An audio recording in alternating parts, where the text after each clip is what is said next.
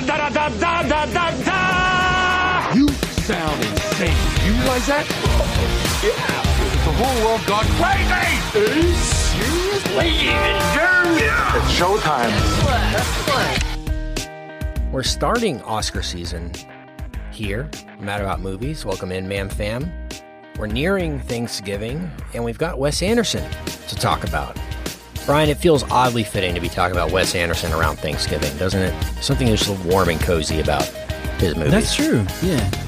He does have that sort of the awards season feel without being overtly awardsy. I don't know. I've seen a lot. I feel like I hadn't really thought about that, Kim, but you're right. I've seen a lot of Wes Anderson movies in the November to December range. So you're kind of right. It's not only that, it's just like his movies make me want to put on a sweater. Yes, his movies have a fall feel to them. I agree. That's very true. Yeah. Part of the aesthetic. You don't want to wear a tank top watching Wes Anderson. It doesn't make sense. Sure. You want to be in a cardigan or of some kind, or some kind of corduroy. A beret, perhaps. Yes. You don't watch Royal Tenenbaums when you go to the beach? That's my big move. Yeah. Hey, Ty. I do on my iPod Touch. Mm-hmm. Yep. Yeah.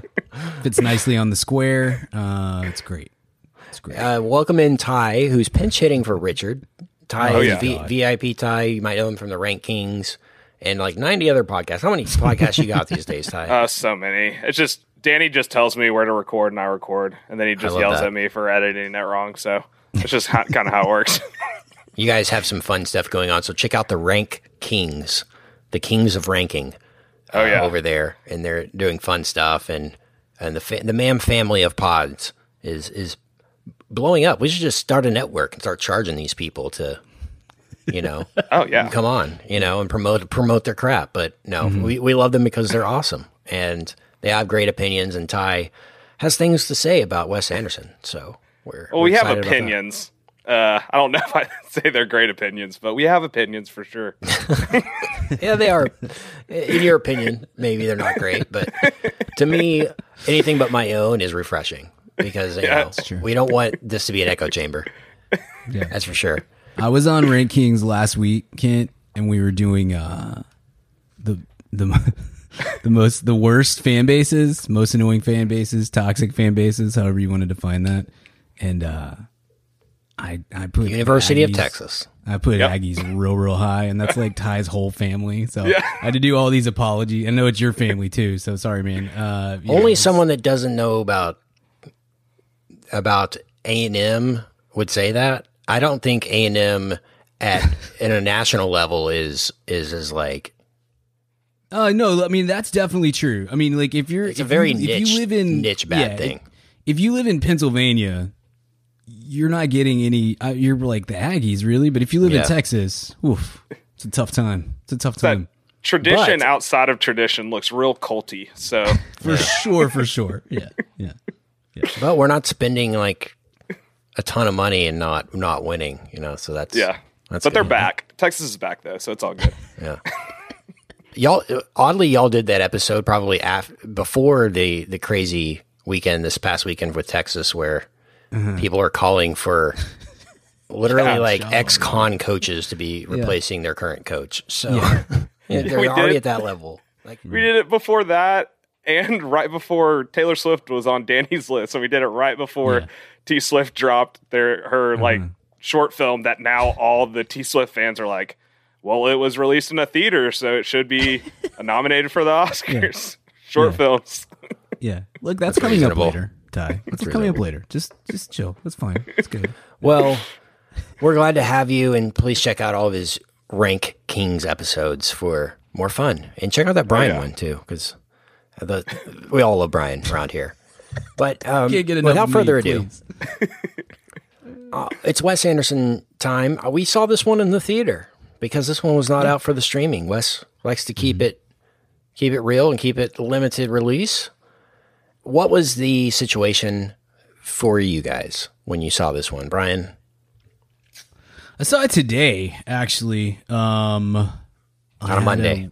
I had a Monday. That's my favorite time to see a movie, honestly, is like Monday afternoon or Tuesday afternoon if I can do it. I was talking to Ken off the air and I was like, it's one of the great perks of my job is I have some schedule flexibility, and I worked a ton this weekend and had all this stuff to do. So today I mostly just kind of answered emails and set myself up for the week. So anyway, so I was able to go and like see a movie with 3 other people at 11 o'clock on a Monday. And I love that. That's like my favorite way to do it, especially with a movie like this, that, you know, some like blockbusters, you kind of want to be in a big packed theater because you kind of want to feed off the energy of the crowd. I don't really need the energy of the crowd for a Wes Anderson joint. So, but that's what I did, and I was happy to do so. I was happy to find it. As much as like a movie like this will absolutely translate just fine to your home TV,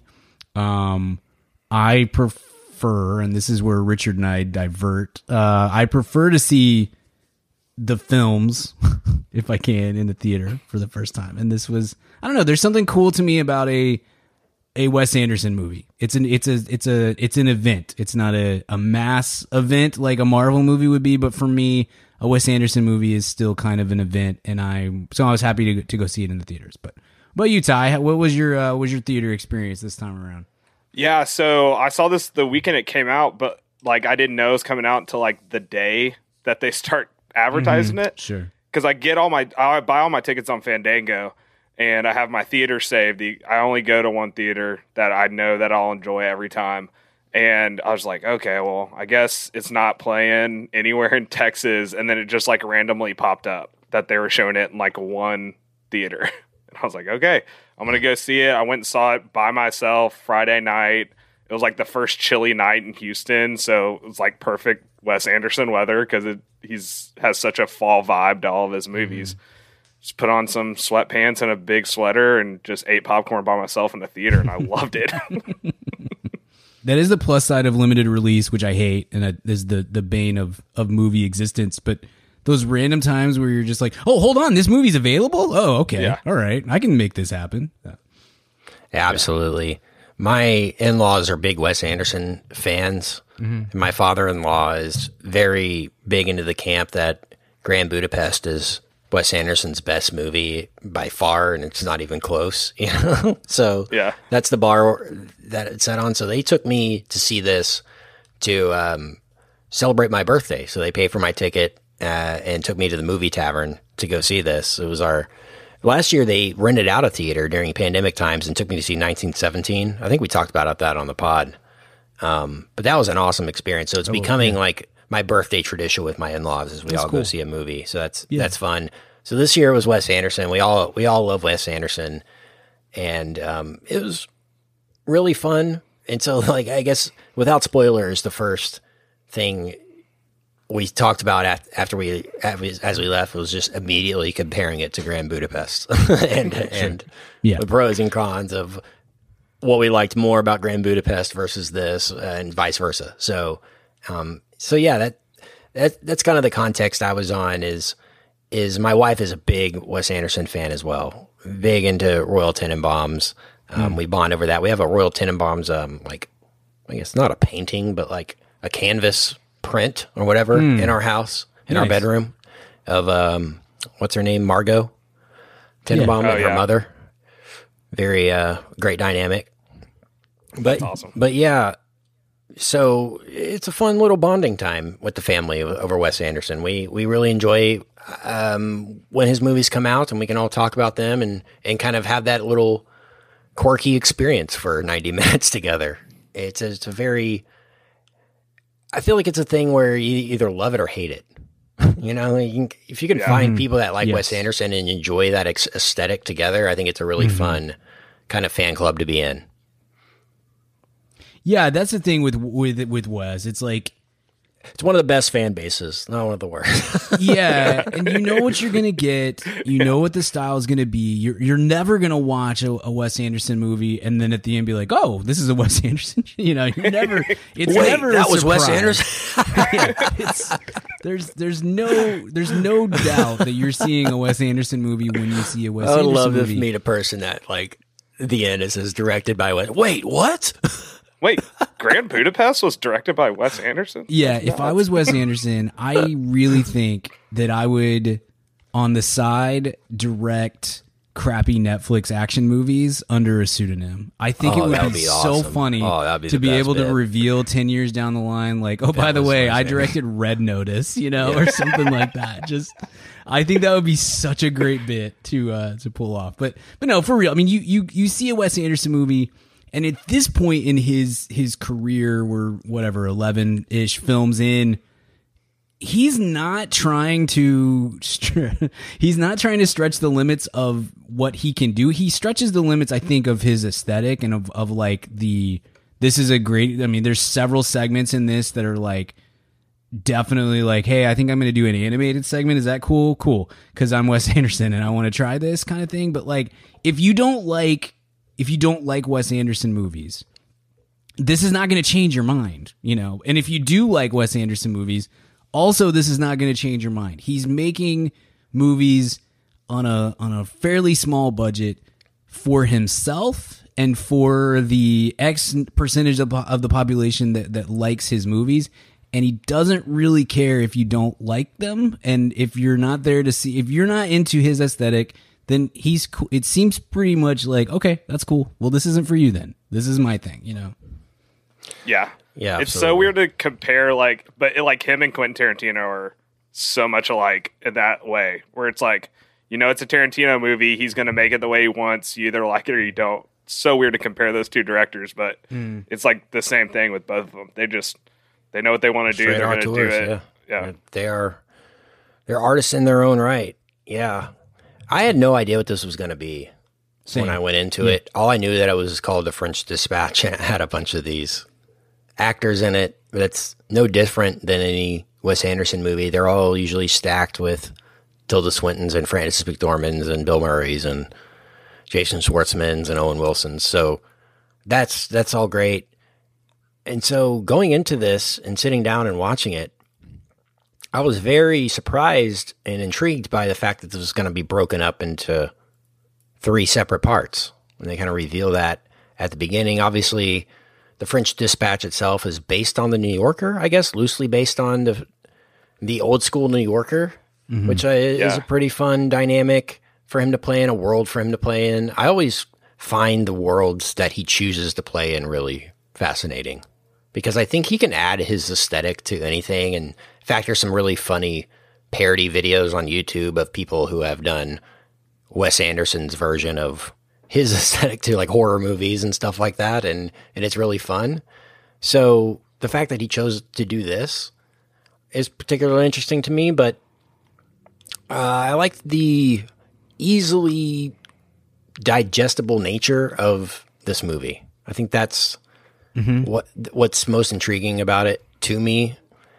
The pacing's really good, but kind of to your point earlier, Brian, if you're not into Wes Anderson, you're going to absolutely despise this movie. I mean, we talk about it every time. It's like, man, this is so Wes Anderson-y. This is probably the most Wes Anderson-y of them, and that's fine.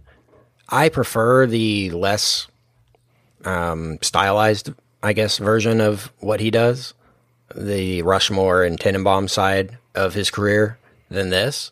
But I still really enjoy this. But even for me, it's becoming like he's almost becoming like a predictable. It's becoming so predictable what he's going to do, not story-wise, but just aesthetically, that it's like not as interesting to me anymore as it once was, because it's become its own thing. It's become its own genre, really.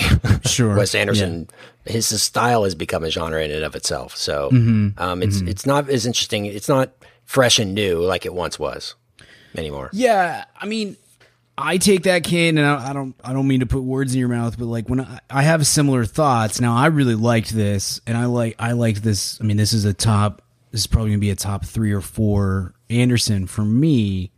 But you do understand, or when you're watching this movie, you kind of get the feeling of like, when I was watching, I mean, Rushmore looks like almost like a normal movie compared to the last like 4 or 5 Wes Anderson movies, and Tenenbaum's kind of the same thing. And so when you watch those movies, when you watch Bottle Rocket or something like that, and then you watch Grand Budapest and this and Moonrise Kingdom, you feel it is almost its own thing. It's almost like he's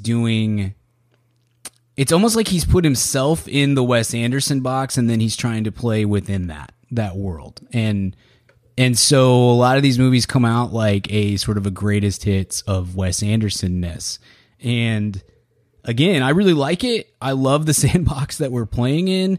I never personally get this is the big line of delineation for me between him and some of the other aesthetic directors that we have right now, where I never get the sense that he is trying to be profound and expects you to go along with the profoundness, because I think a Wes Anderson world is inherently silly and quirky, and I greatly appreciate that. There's always a humor to his movies. That's part of it. You get the sense that he is not just in on the joke, but that he welcomes you to be a part of it and that sort of thing. And so that's a big reason why it's not just the enjoyment of the movies, but that I don't get annoyed by the aesthetic, is because I don't get the sense that he is he's not Aronofsky, you know? I see him more as homage than anything. Like him just kind of paying tribute to the things that he loved growing up. Sure. And kind of playing in that world in his own weird aesthetic. I'm sure that Wes, I know that he is a very demanding director and very particular with a lot of the things that he does. But again, I think for me a big difference between him and some of the other directors is that I don't get the sense that he gives a rip if you don't love his movies, and I don't get the sense that he thinks he's making profound cinema. And that I don't know. That to me is the difference between here's my quirky aesthetic and I'm a giant douchebag about stuff. I don't know. Yeah, he doesn't see himself as this high artist or anything like that. Yes. Whereas some, let's just say Batman v Superman directors would consider what they do like as true art. Where I think he's just like having fun making Wes Anderson stuff. And wow, you want to show this at the Cannes Film Festival? Great, you know, and like he's just kind of playing in his own world, and him and Roman Coppola have so much fun writing these stories together and having their own quirky voice that they can bring to the table. And the Alexandre Desplat scores that they've been able to establish that connection over the past couple movies. Obviously, Jason Schwartzman is still heavily involved with this. Owen Wilson's his OG writing partner from back in the day. I mean, he's kept his team together for a long time. And Bill Murray has said, I will do anything Wes asks me to do forever. So, I mean, I'm sure Tilda's the same way, and Adrian Brody and all these people. Why not? I mean, just people keep swear doing by this. him. And so clearly there's something working there. It's just... I respect that he is going to continue doing the movies. He's making the movie that he wants to make, the world that he wants to do it in, and making it look and feel and sound the way that he wants it to. And again, it helps that I super really like that world, and it's very easy for me to get on board. Now, again, I mean, like Ty, I know Danny's not a Wes Anderson guy. This movie's not going to change his mind. I'm not going to get off the air here and text Danny and be like, "Hey, you got to go see The French Dispatch because it's going to make you love Wes Anderson." I think Grand Budapest might be able to do that. I think that movie there's so much going in that film, and it narratively has something too. This doesn't really. I mean, I understand it has a narrative, but it's sort of vignettes. I think the most approachable one for a general person who just likes movies would probably be Rushmore or Tenenbaums. Yeah, I think Tenenbaums or Grand Budapest to me. Rushmore's. You're right. It's a very traditional story. In a lot of ways, just told through kind of a teen coming of age, like late 90s, like you would see Jennifer Love Hewitt star in or something. Right. You know, but the majority of Grand Budapest, outside of the aspect ratio, is a pretty normal movie. and then just with all these Anderson-y touches. So like that's the one that if somebody's like, I don't like Wes Anderson, or I've never seen a Wes Anderson movie, how can I get into these movies? That's probably the one that I'm saying, hey, go watch this. Or Tenenbaums, because it is the funniest of his movies. Just truly a really funny film. But this one's not going to do it. This one's not going to switch people over, I think. And that's okay. He doesn't seem to care about that, and I don't care about it either. You know? You're right. It does feel a bit like a greatest hits collection, and maybe that's because he is so independent at this point. He doesn't have anyone telling him no, and he can do whatever he wants. He can do a sequence in animation. He can do an entire sequence that's just showing the before and after of this place, which I thought was great. That split screen stuff that he does was really fun. But what I didn't like about this was the constant narration. The entire movie just felt kind of like a setup for a movie. It never really felt like it got into a groove of a story. And I know that's on purpose because it is these three chapters or 3 newspaper stories that's set up in here. I like how he sets his movies up in different ways. You know, Rushmore, that was kind of like the play, and Tenenbaums had the chapters of the book, and this is obviously different, but his creativity is off the charts, man. I will say how he's able to stay Wes Anderson-y but do different things too. He's not repeating himself a lot, which I find interesting. I mean, in terms of like scenarios and places and settings and things like that, production design, he has his own style, but it's consistently different with every film, which is impressive. But what was your favorite of these 3? We start off with one called the Concrete Masterpiece, which is we got Del Toro in this as an artist, a struggling artist who has been imprisoned, and to me, this was the funniest one of the 3. Oh yeah, just because of the commentary on modern art, I find absolutely hilarious. There was an episode of Documentary Now that they did on the most recent season about modern art criticism and modern art culture that just floored me with how funny it was, the satire of it. But this was along those lines with the Wes Anderson spin. I absolutely love this. This is a great way to start off The French Dispatch. Yeah. It's so I wish that we got like a full movie of that article. Right. Like it was hilarious, and then the flashback parts with the I don't know that actor's name, but he was the bellboy or whatever in Grand Budapest playing the younger Benicio. Like that, I just want that full movie of Tony Revolori. Yeah, I want that he's full one movie from Spider-Man as well. Yeah. Yeah. That was greatness. Henry Winkler pops up in that one. American Treasure, Bob Balaban, of course. So many ATs in these movies.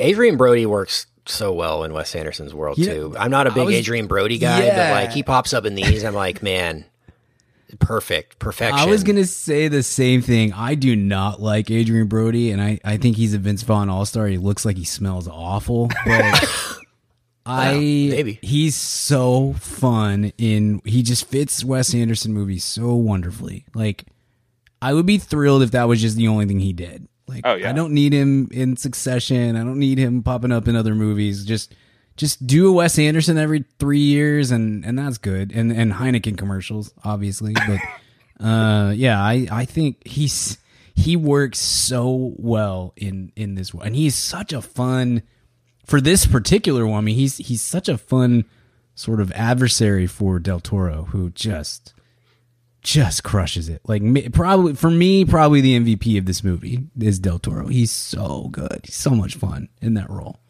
And I love that in the Wes Anderson world, when Adrian Brody's on screen, Wes just zooms in on his very, very, very crooked nose. Like, I feel like every other movie that he's in, they try to hide it, and Wes is just like, nope, that's going to be the center point of every scene you're in. It's part of his personality.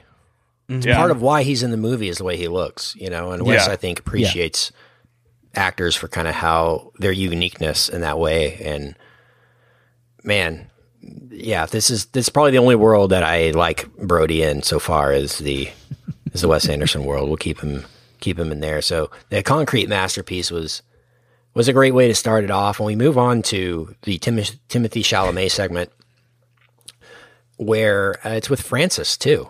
So we've got Chalamet as this kind of chess story with Francis. So this is a total Kent Garrison special.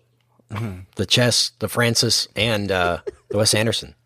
So this one to me, I think that The Concrete Masterpiece is the best of the three personally, but this is the most Wes Anderson-y because it's so ridiculous. It's a ridiculous story. It's a ridiculous story to put so much. It's such a silly thing to make so serious. You know, he's got this. I mean, this whole story is just like. It's basically about that they want access to the girls' dormitory, you know, and it turns into like a full on like tear gas and riot gear war between the youth of the city and the authorities, and it's so funny. It's just a funny bit that he turns into 30 minutes of Francis McDormand and Chalamet. So I'm sorry, Ty, I talked about Chalamet before you. I know he's your guy, so go ahead. I assume this is your favorite part of the segment of the movie. Surprisingly, this is not my favorite part. This might be like my third favorite. Wow. The Benicio and the Jeffrey Wright one. But I mean, I obviously I was so pumped for Chalamet to be in this movie. I'm probably a little bit too obsessed with him. But I think he was so good. He was so weird. Like they just made him so like you have this like heartthrob that everyone's in love with, and you're just like, nope, let's make him strange, and then have a relationship with Frances McDormand and have her constantly rewriting his manifesto with like out anywhere. Like he's just like, come on, I can't do that. She's like, no, just doesn't give him an inch, and then like his friend goes off to some war that the don't really talk about, and then they have that whole cutscene of them of the play that guy wrote, where the kid just jumps out the window. Like this definitely was the most Wes Anderson story, and it was just so strange because it was everywhere. It was all over the place, and you have Chalamet playing chess against. We need a chess movie from Wes Anderson. Chess is the perfect world for Wes Anderson to dabble in. Oh my gosh, yeah. Wes Anderson produced the next Queen's Gambit season. There we go. I would love a movie about a chess champion from Wes Anderson. Would be incredible. Set in like the heyday Bobby Fischer era. Oh my gosh, give that to me.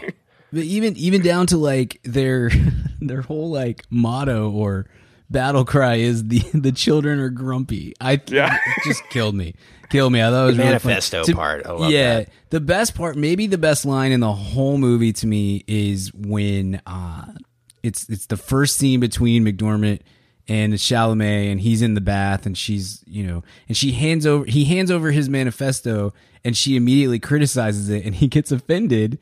And she says, oh, did you not want critique? And I don't remember the exact lines, but he essentially says, no, I just thought you would tell me how great it is. And I was like, I relate to this so much. Like this is a perfect statement, the way that it was written there.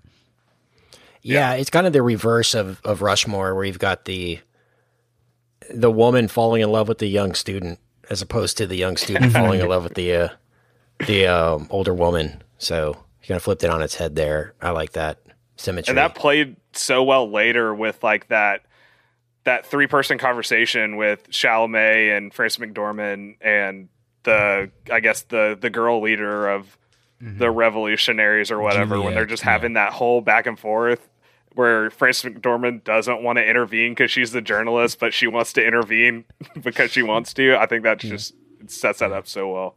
The little asides there, the subtitles with his friends too, of like journalistic integrity doesn't actually exist. Things like that was pretty great. It's pretty great. So we move on to the final segment here. With you mentioned it earlier, Ty, with Jeffrey Wright as Roebuck Wright, the food journalist. Yeah. And this one has like a talk show set up with Liev Schreiber as the talk show host, a very Dick Cavett show feel to it. That's what it reminded me of. It reminded me of these old school Dick Cavett, Alfred Hitchcock interviews that I've been watching on YouTube, and the Story was oddly Hitchcock too, with the poison food aspect of it. That's a theme that pops up in a lot of Hitchcock movies, is a poisoned food. So that was the vibe that I got with this one. But where did you guys rank it among the three, Brian? Gosh, I really love this movie. The more I think about it, the more I talk about it, it's hard.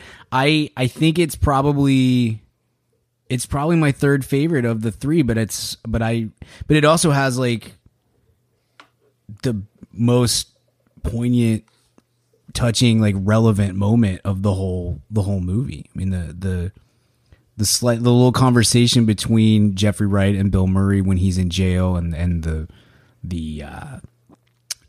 context and the reasons for why they're there and stuff that's very unlike Wes Anderson. Like, you don't French get Dispatch thing. Is the reason this movie exists, basically. Yeah, I know what you're saying. Exactly. I mean, you don't get touching storylines or moments.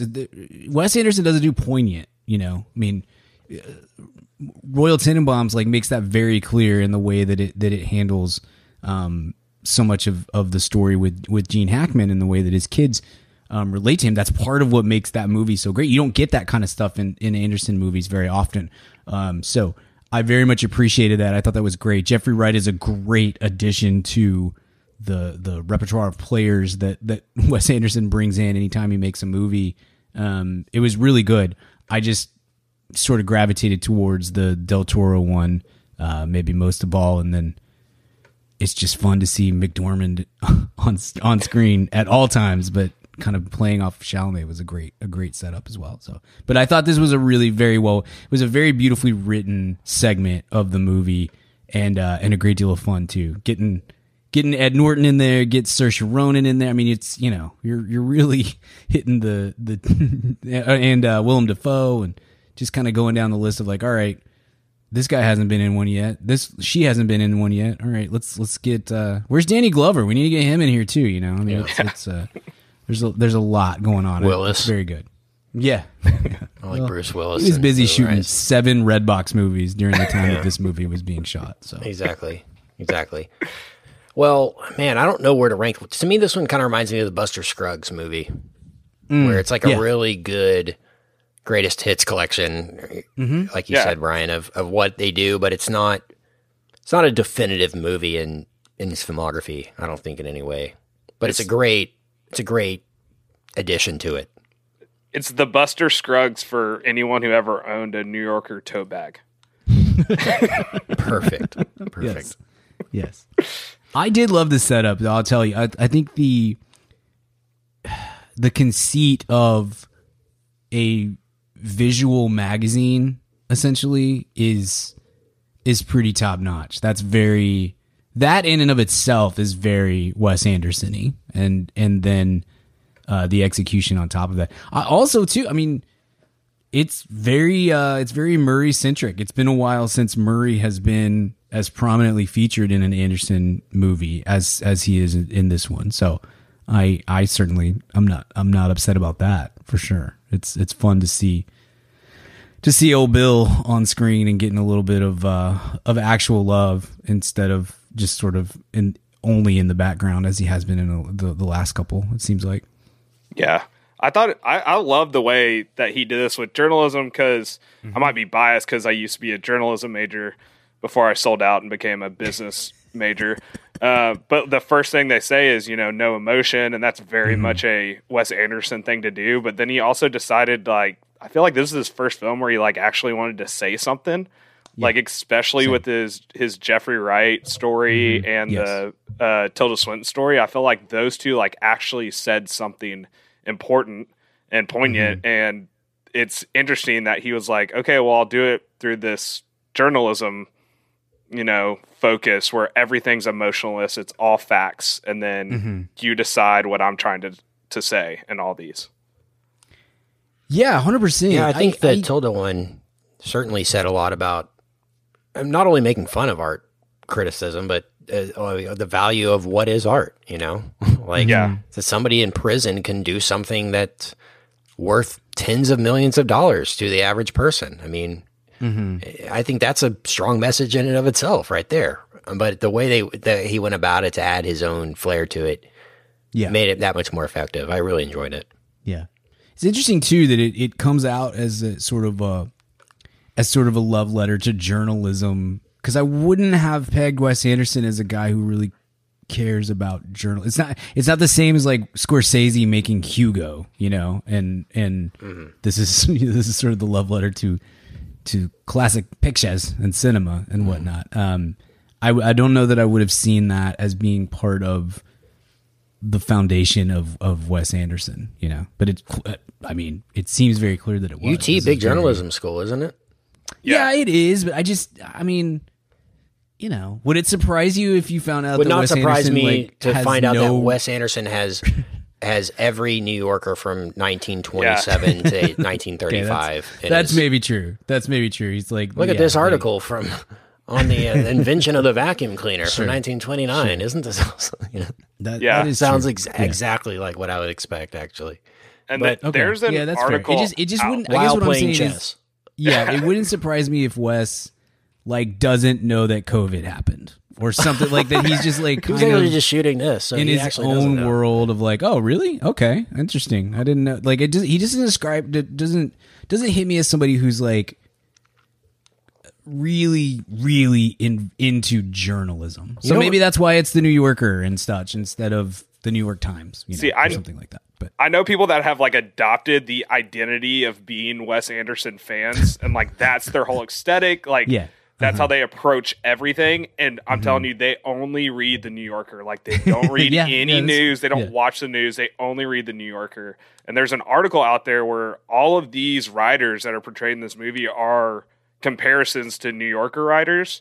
And then at the end of the movie, on those credits where they show all the different covers, like there are some basically like direct just redrawings of New Yorker covers. Yeah, for sure.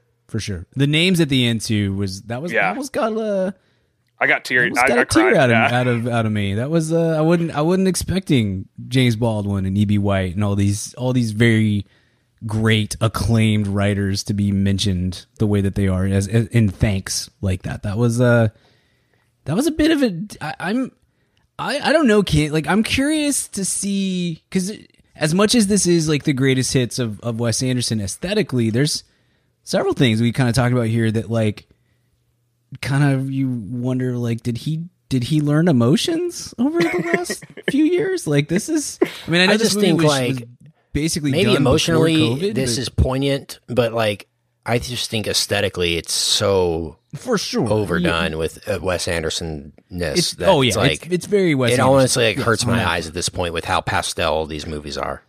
It's like just gotten so insane with it's like he's in a theme park of himself. With how he can build these sets to as extravagant a level as he wants to, and to a certain extent it's awesome, but to a certain extent it's like I've seen this 90 times and it's getting crazy. It's just like I want him to mix it up a little more. I'm with you. Like that would be awesome if he directed other styles of movies under a different name, because he couldn't do that as Wes Anderson. But like, I feel like he knows movies. Like surely he doesn't like. Surely his brain doesn't just operate like this is what comes out of his brain. Like he has to go to a significant length to make this aesthetic possible. It's not just isn't just like how he shoots movies. Do you know what I'm saying? Yeah, I mean, he definitely is somebody who owns cassette tapes and tries to get you to listen to cassette tapes, and you're like, well, it sounds no, better, dude, I have Spotify and also a record player, and also cassettes sucked even when they were new. Like it's a terrible technology that we do not need. So yeah, I mean, I get. I guess what I would say is like, you're at a certain point, this will get old to me, or it will feel tired.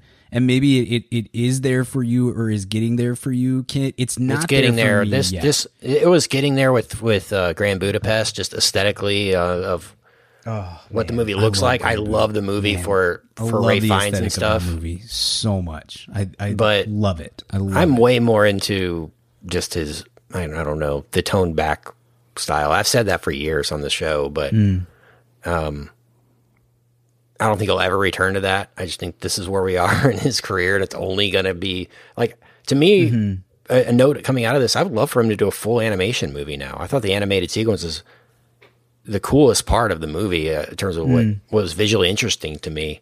So I would love for him to do a 2D animation movie. I know he's done stop motion a couple times, but that was awesome. But yeah, I mean, it's just becoming, honestly, it's just like crazy. It's like psychedelic almost. Yeah. See, okay, like I thought Grand Budapest was like the most like aesthetic, like, whoa, maybe he just needs to calm down. And for me, this felt like kind of a step back away. Maybe it's just because Budapest was so bright. The side cutout of the entire building that he did in this. I mean, it was like the entire movie was a montage of his style of segments, is what it felt like, with the narration and music. It just never stopped, which was fine to a certain extent. But I'm at the point, Brian. That's all I got to say. I'm at the point where I need a little more toned down, like introspective Wes Anderson next. I don't think we're gonna get it, but I'm getting Wes Anderson fatigue for sure. I'm definitely not there but part of that is because he's made 10 movies. I mean, we're 25 years almost into the Wes Anderson run, and he's only made 10 movies. If he's making, there's still a part of there. It still seems like if he's going to make a movie, it's going to be a movie that he feels like he needs to make. It's not, I'm just here to do my bit. You know what I mean? And that leaves me in a place still where I don't think I'm particularly close to like, all right, man, we get it.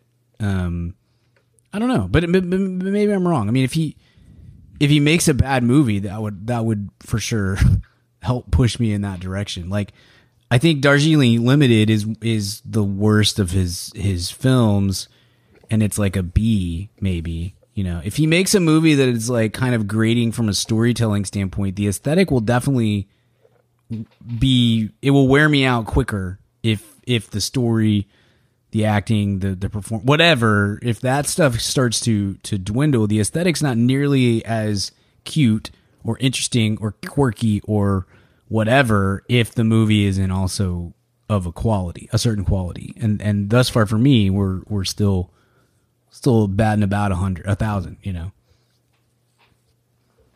Yeah, absolutely. He's got a great track record for sure. Anything else on this before we hit a grade? No, not for me. I love the ending. I love the conclusion of everyone's here in this room.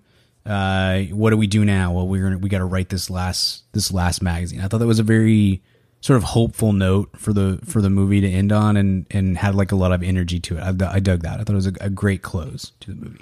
One director I'll kind of compare him to comedically is Christopher Guest. Yes. Like, okay, which world is he going to kind of comment on next? Mm-hmm. And something that would make a lot of sense with Roman Coppola, that I think would be perfect, is wine culture. I mean, come on. Sure. Yeah. Doesn't that make little wine tastings? Wes Anderson could do that, I think, perfectly. Mm-hmm. For sure. Anything else, Ty, before we hit a grade? Yeah, I just kind of hoping, just want to put it out there that I hope they release like some of this artwork that they put at the end of the movie, like of the French Dispatch covers. Sure. The covers, like I'm sure they'll do something with this is automatic admission to Criterion, obviously, but like I hope that someone just puts out all this artwork for it, because I'd love to have some French Dispatch magazine covers. I'm with you there. All right, let's hit a grade. I'll give French Dispatch a minus. What about you, Brian? High A for me, just shy of A plus, but this is top, I don't know, 5 or 6 of the year. Now, again, as we talked about on our news episode, which will come out in a couple days, there's a lot of movies to come, but if the year ended right now, this is right around the top 5 of the year for me. So very, very high A. What about you, Ty? A++. This passed Tenenbaums for my favorite Wes Anderson movie. Oh, nice. Wow. I think Licorice Pizza is the only movie that could knock it out my number 1 of the year. But like, have you seen Clifford yet, though? Because I have. Oh, okay. I have seen Clifford. Ty sees everything. Yeah, he's seen more movies than we do. Yeah. You can't challenge him there. You can skip Clifford if you want to. No, I live with an 8-year-old. So Good. I was worried. I was worried he'd be in contention this year. Okay, let's before we get out of here, let's hit a weekly recommend. Weekly recommends. For our absentee Richard, he wanted to recommend the book from Dave Grohl, Storyteller, the memoir. And it's funny because I got it for my birthday from my in-laws at this screening for French Dispatch. They gave it to me for a gift for my birthday. So that was a very lovely gift to get. And Richard doubles down on that recommend. So Storyteller from Dave Grohl is Richard's recommend. Nice. My recommend is a documentary that Wes Anderson appears in called Hitchcock Truffaut. It's about the relationship between Alfred Hitchcock and Francois Truffaut. And they hung out a lot. And Truffaut was a huge Hitchcock fan and just wanted to pick his brain on his style and stuff. And so he recorded interviews with them. Obviously, there's a book that's very well known called Hitchcock Truffaut that is the written account or the transcription of that conversation. But they did a documentary kind of about the book and then about their relationship. And Wes Anderson pops up in that and talks about it. But the documentary is solid. And just, you know, filmmakers talking about filmmakers kind of stuff. So that's always fun. I like those kinds of documentaries. Netflix is supposed to be releasing this movie essays series soon, Brian. Have you seen the posters? Yeah, the for Fincher thing? Yeah, man. Yeah, it looks interesting. People were pissed off because, like, Netflix teased a new project from David Fincher, and they're like, oh my God, Mindhunter's back. And then they announced this. I'm kind of more excited for this than anything same here. Mindhunter. Big same for me. I want to say, like, you're giving me a ton of in-depth movie criticism stuff. Yeah, to me that sounds awesome. Through the lens of Fincher, There's 450 series about like Ted Bundy, so I'll probably be all right without more Mindhunters. That's okay. I'm good. Yeah, that's good. Speak for yourself. Ty, what you got for a recommend? Yeah, so this is a movie I watched back in April. It's called Skate Kitchen. It came out in 2018. It's on Hulu. It's about this girl finds a group of friends, coming of age story, and they're all big skateboarders in New York. It's kind of like what mid-90s was trying to be, and I think it does it a lot better. I give it 5 stars. I think it's one of my favorite movies of that year. It's so good. I think everybody should check it out. And even just look it up. The movie poster is like awesome. It's so cool, but it's just it's a very vibey movie. Like not a lot happens. Coming of age movie, you know, not really anything happens, but you know, group of girls trying to find themselves and also skateboarding through New York. Nice. I've always thought that the late 90s, early aughts skateboard pop punk culture is a fun thing that should be explored more. Jonah Hill recognized that and tried to do something, and mid 90s is great, but I still think that there can be something said about that. I would love to check this out. That's a great recommend. Yeah, because that to me that's still like there's like a between 95 and 98. Like the only thing we acted like happened is the Monica Lewinsky scandal. Like there was a lot going on. I feel like. Other than that, people. And Y2K prep. Monica Lewinsky and Y2K prep. Y2K, yeah. And prepping and buying water. That was it. Right. And Limp Bizkit. Woodstock 99. Heck yeah. Yeah, man, that's awesome. First, when you said Skate Kitchen, I was like, okay, is this a cooking show where everyone has to wear skates? Because I'm into that. Yeah, that would make a really interesting dynamic to these. Okay. You have to maybe do this, cut but that you're out. in rollerblades the whole time. Maybe cut that out so no one steals that idea, because that's $1 million idea right there. Stop giving away the good ones for free, man. Skate Kitchen. Let's do it. Yeah. Okay, you have to make this Thanksgiving feast, but you're on roller skates. Yeah. Go. You try to do it, like it. Baste a turkey on skates would be very funny. Okay. It's good. Ryan, you got to recommend, and we'll get out of here. Yeah, look, before I take flack, I was going to recommend Dave Grohl's Storytellers, and Richard stole it from me. No, it's fine, because Taylor Swift put out a sort of new album this week, and it's great, and I love it, and it's called Red, and it's the one that needed this redo treatment the most of all of her albums, and I'm very basic, And but I had to drive this weekend. My sister lives well outside of town. She lives out in like outside Glen Rose, which is the dumbest place to live. And we had to drive out there for a birthday party thing. And I was like, okay, great, perfect. I'm gonna put on this 30-song album and just cry. Get in my feels for the whole drive out and the drive back. And I did. And you had to pull over a few times. It was just like Lindsay, you got to drive. What's for this wrong? Next song. Yeah, nothing. He's just listening to the new Taylor Swift record. Just give us a few minutes. Yeah, we'll be fine. I never said that I was some sort of Renaissance man. I'm very basic, but I love Taylor Swift, and I love. What was funny is we went to a screening one time, and I picked up a record for you that you were looking for, and I gave it to you. We were in a big group of friends, and I showed up late, and our whole group of friends was like on the row, and I passed it down the aisle, and I was like, "Here's your Taylor Swift record, Brian." Yeah, and you're like, "Thanks, man." And I made people a scene try to of make it. fun of me for that, and I was like, "It's impossible to make fun of me for this." No, somebody came up to me after the screening so secure in this. and goes, "Hey, no, what record did you really give me?" I was like, "No, it really was a Taylor Swift record." Like they thought I was making a joke. Yeah, I had the exact inverse of that this week because Saturday morning I was hanging out. I was at a work thing with Tobin, my co-host on Spread the Floor, my basketball podcast. And the day before, I had picked up 2 copies of Red because I got one for him. You too. camped out at Target. Yeah, and so I walked in. I was like, "Hey, buddy, here's your record." And a couple of the people we work with were like, "Really, guys?" And I was like, "You can try to shame me all you want. I do not feel it. I do not feel your bullying on this whatsoever. She's fantastic. You cannot make. You can try. You can do it all you want. It will not affect me whatsoever. I love it. And also, suck it, haters. Yeah, I do not care. I shake it off as it is. As it were. Yeah. It Dear does not, God. does not affect me whatsoever. Bring it on. But also, Kent, seriously, this year rules for music. This has been such a good year.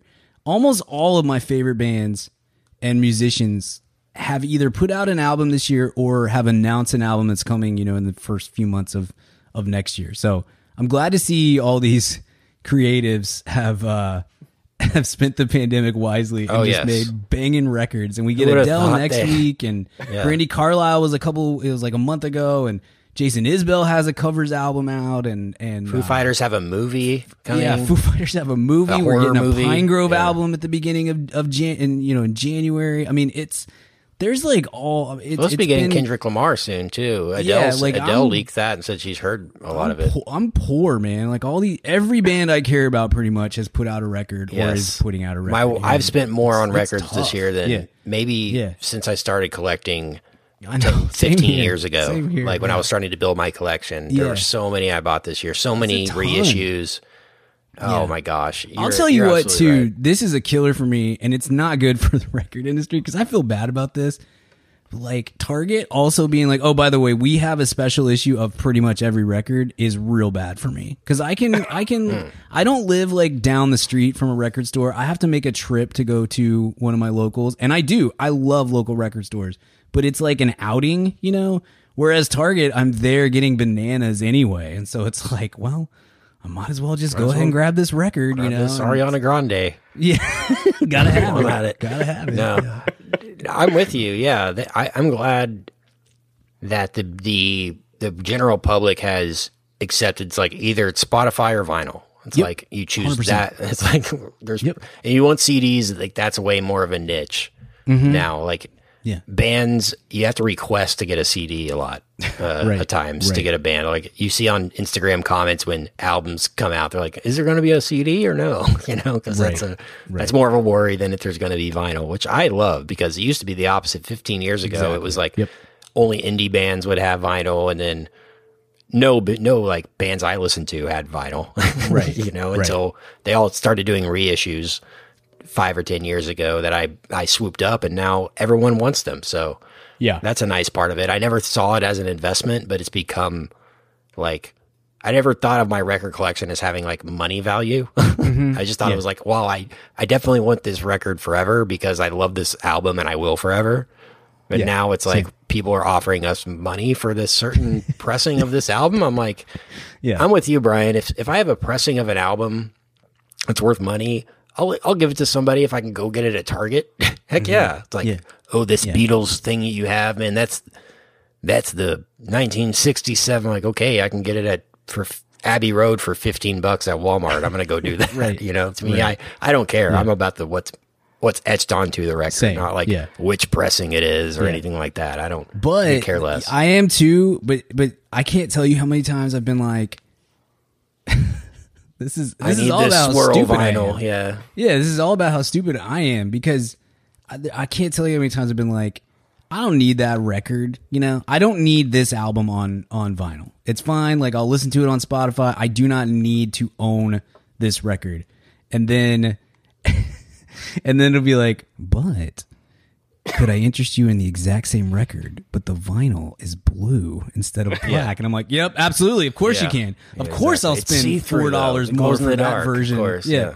I am an idiot when it comes to these things. But I'm with you on the pressings. It's like, if I have something that's super valuable, if I can get the record in not that valuable state, I am totally fine with and selling a newer the pressing that's sealed and hasn't been played. Yeah, absolutely. I can totally do that. Give me that. Yeah, no problem. My bar, Brian, has been like, if it stays on my Spotify rotation for like 3 to 6 months, then I'll usually purchase it.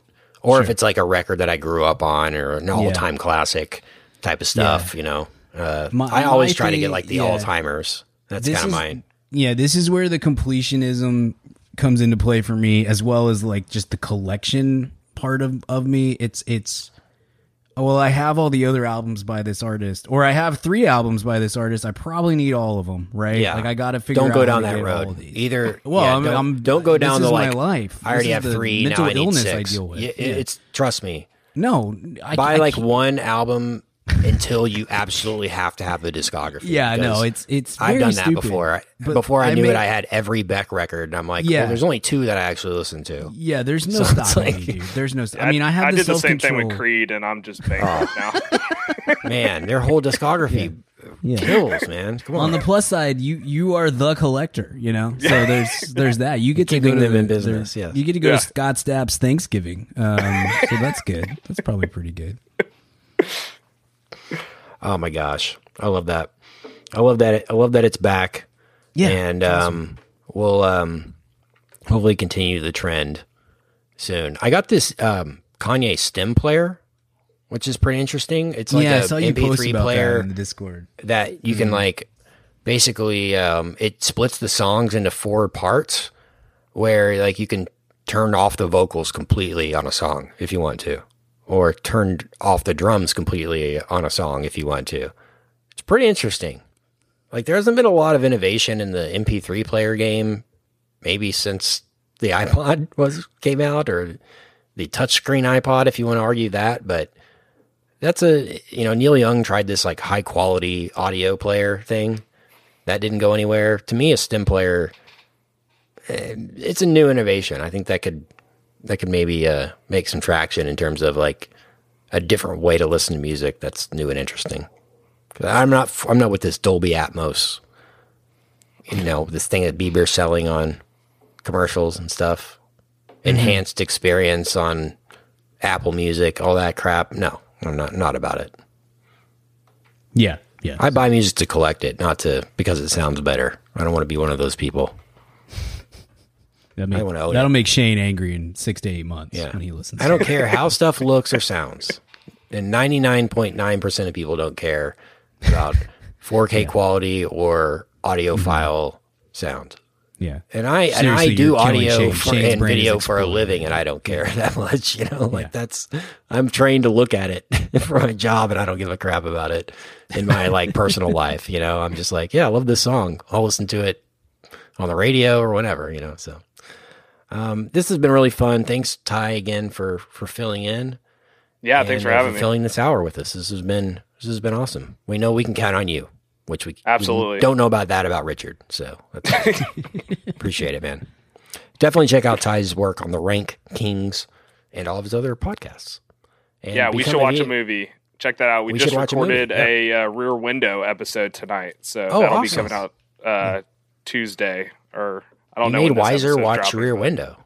Yeah, Ellen did. Yeah. Wow. Ellen, too. Yeah. That's a Tell motley crew.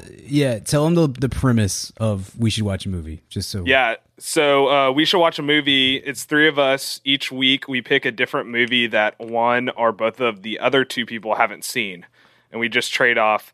So every week it's mostly movies that Danny hasn't seen.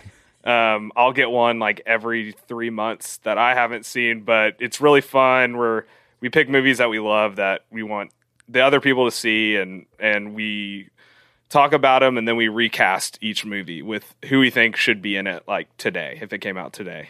That's a great spin on it. It's a good bit. Yeah. Yeah. Well, props for the Hitchcock Talk, and definitely check that out, man fam. It will interest you. Thanks for listening to this episode. We hope you like Wes Anderson and The French Dispatch. Let us know what you thought via email, social media, and our Discord if you're a VIP. And the special VIP episode this week is Office Season 8. Robert California. I'm getting excited for that. Lizard King. Freaking Lizard King. Until then, we'll see you soon. Goodbye. Hey baby, I hear the blues are calling, tossed salads and scrambled eggs. And maybe I seem a bit confused. Yeah, maybe, but I got you pegged. But I don't know what to do with those tossed salads and scrambled eggs. They're calling again. Scrambled eggs all over my face. They're making me yah-yah, your salads and scrambled eggs. They're calling again.